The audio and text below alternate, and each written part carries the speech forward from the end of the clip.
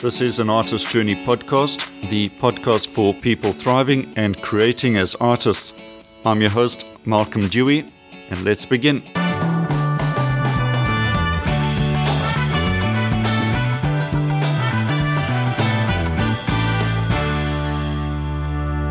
Hey everyone, welcome to an Artist Journey podcast. Great to be on the show again, and I'm so happy that you've joined me. It's been a really busy week. Halloween's now over, and I had a lot of fun putting together a reading of the classic The Monkey's Paw.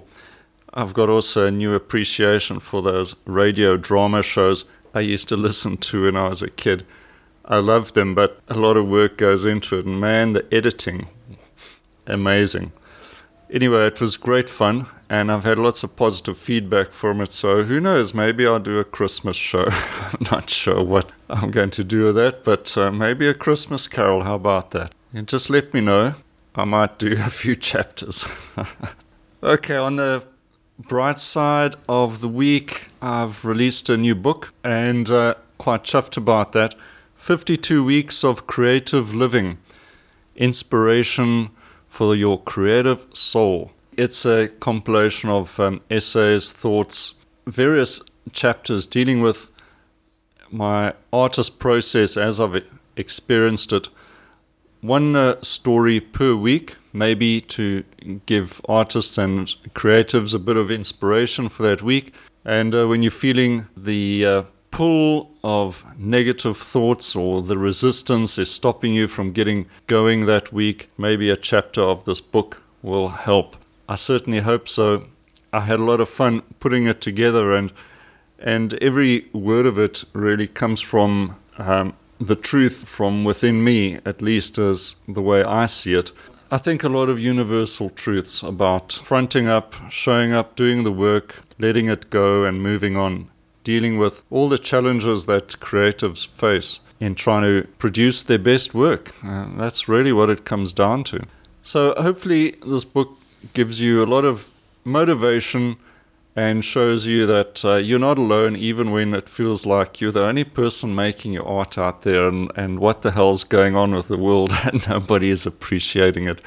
So it might help you in that respect, and maybe a welcome gift for a friend or two, who knows? You may be thinking about that.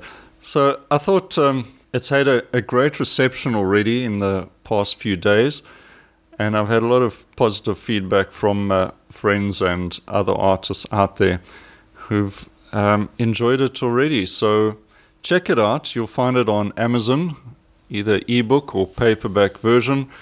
If you prefer a PDF, you can grab it on Gumroad. Find out more details on my website as well. And I thought I would read chapter 1. Why not? Why not? So let's have a go. Chapter 1. But I'm not ready. Looking back on past New Year's days, there are distinct life stages that I have pulled through. The 20s, when I was dirt poor, in debt, and happy. New Year's Day would often be welcomed with a slight stagger from overindulgence the night before, a day spent resting and enjoying the moment. In the 30s, New Year's Day became a frustrating wait for the working year to begin. I had joined the rat race, and I had started a family, and it was time to make a future for all of us. This meant working for money, basically.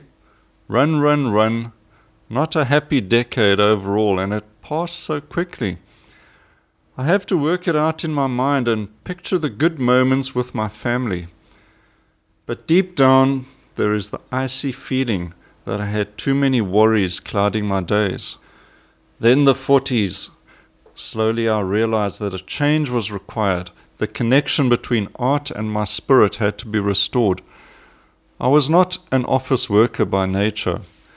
This lifestyle is fine if it brings you joy, but for me, the daily grind and worries of professional work had locked me away. My sense of humor and spirit had been whittled down. I was tired. Resolution: paint regularly and redevelop my painting style. The goal was to exhibit paintings by the end of the year.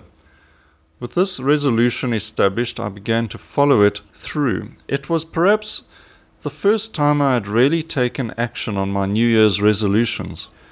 To cut a long story short, by the end of 2009, I had exhibited paintings at a Christmas fair.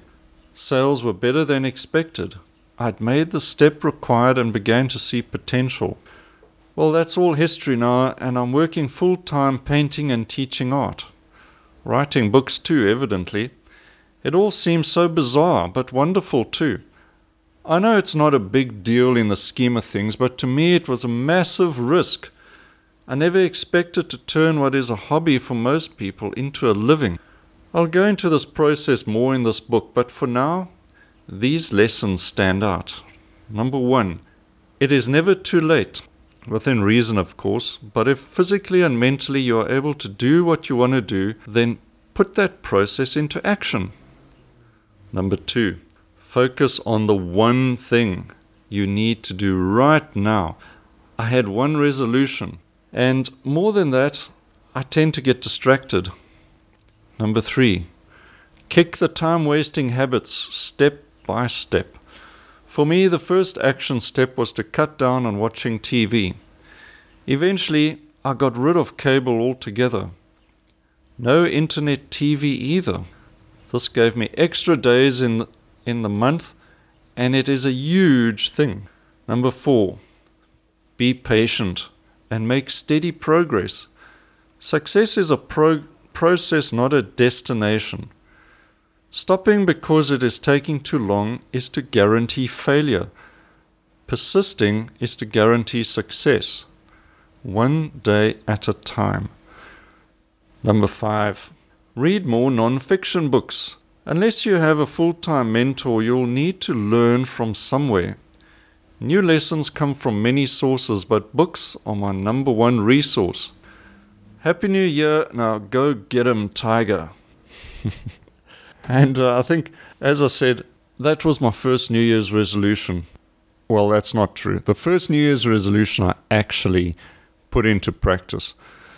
And, you know, as I've mentioned before, I think on this podcast and certainly in my blog, I'm not a risk taker by nature. I think I'm an entrepreneur because even as a kid, I was coming up with money-making schemes with my mates, and we were making some pocket money every now and then, and we had no shame. As a child, it's fantastic. Anything's possible, and you feel nothing. You just do it, and you don't care what people think. So, as a grown-up, man, does that change. You really start worrying about whether you're doing something stupid or what people are going to think. Are you embarrassing your family, yourself? What's going on? All things I've had to work out of my system. And it takes a lot of hard work when you make it part of your life. So that is now a thing of the past. And I've developed a thick skin again. But you do get things that bring you down. And that is just a hint, once again. Nothing remains the same. And you don't have to remain stuck in one place either.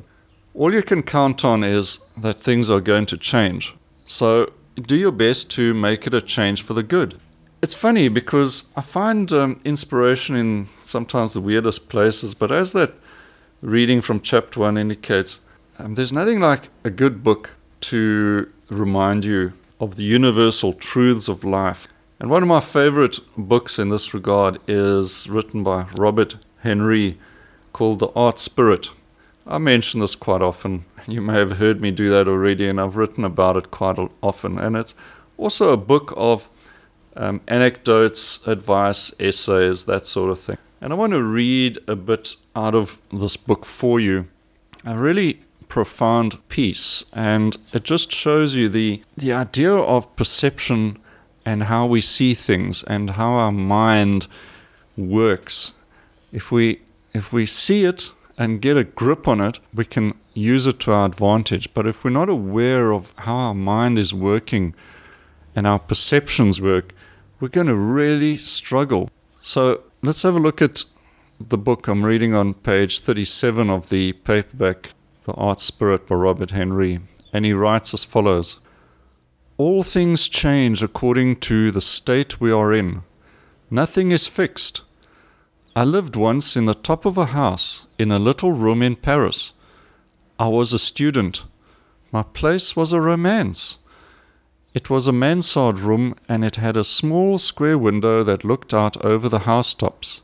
Pink chimney pots. I could see the Institute, the Pantheon, and the Tour Saint-Jacques. The tiles of the floor were red, and some of them were broken and got out of place. There was a little stove, a wash basin, a pitcher, piles of my studies. Some hung on the wall, others accumulated dust on their backs. My bed was a cot. It was a wonderful place. I cooked 2 meals and ate dinner outside. I used to keep the camembert out of the window on the mansard roof between meals, and I made fine coffee and made much of eggs and macaroni. I studied and thought, made compositions, wrote letters home full of hope of someday being an artist. It was wonderful. But days come when hopes looked black, and my art student's paradise was turned into a dirty little room with broken tiles. Ashes fell from the stove. It was all hopelessly poor. I was tired of camembert and eggs and macaroni, and there wasn't a shade of significance in those delicate little chimney pots, or the Pantheon, the Institute, or even the Tour Saint-Jacques. I love that passage by Robert Henry, because isn't it so true? One day you're flying high and the next day down again. But that's the artist's life. In fact, it's probably anyone's life, actually.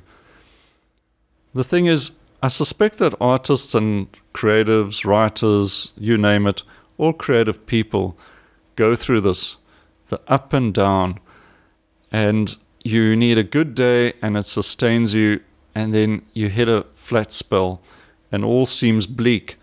Why is nobody paying attention? Nobody is buying your art or sharing your work, or in fact even seeming to care. In truth, it's not malicious. Nobody is trying to ignore you. People have their lives, and everybody has ups and downs. Sometimes you don't know what it is that you are producing that is going to help somebody else.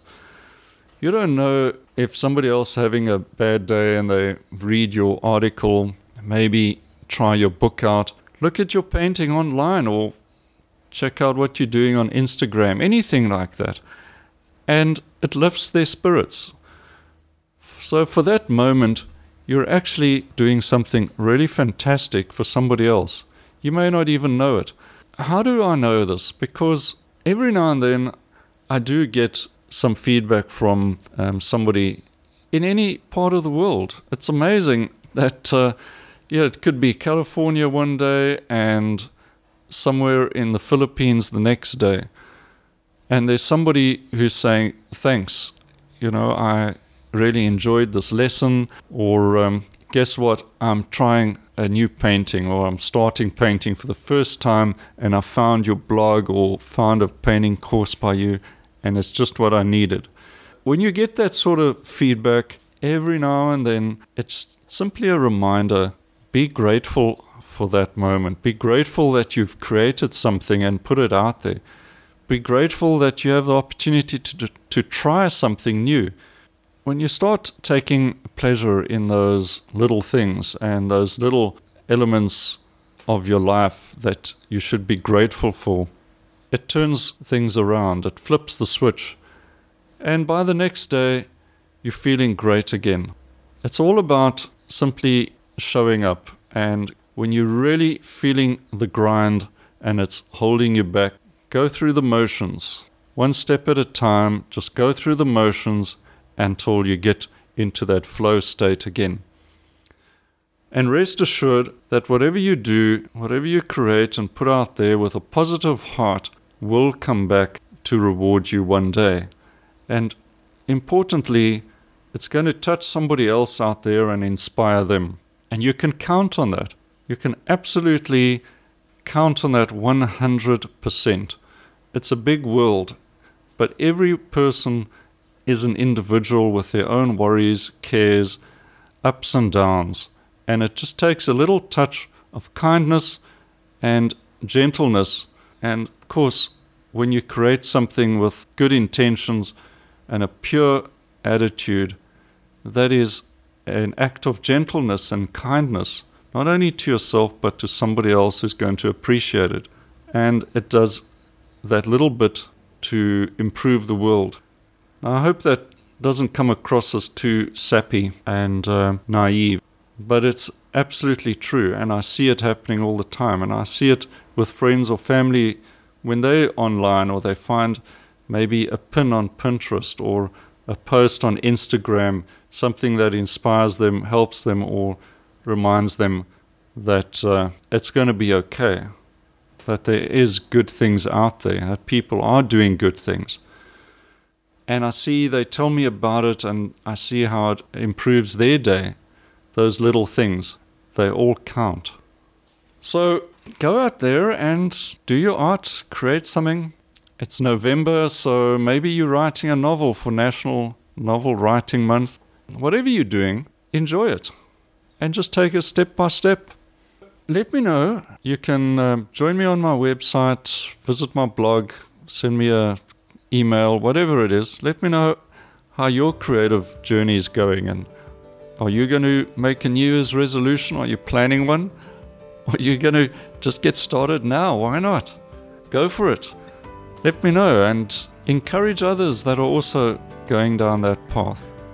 Okay, well, that's it for today. I will join you again next week on this podcast. And if you've enjoyed it and got some value out of it, pass it on, share it, and subscribe.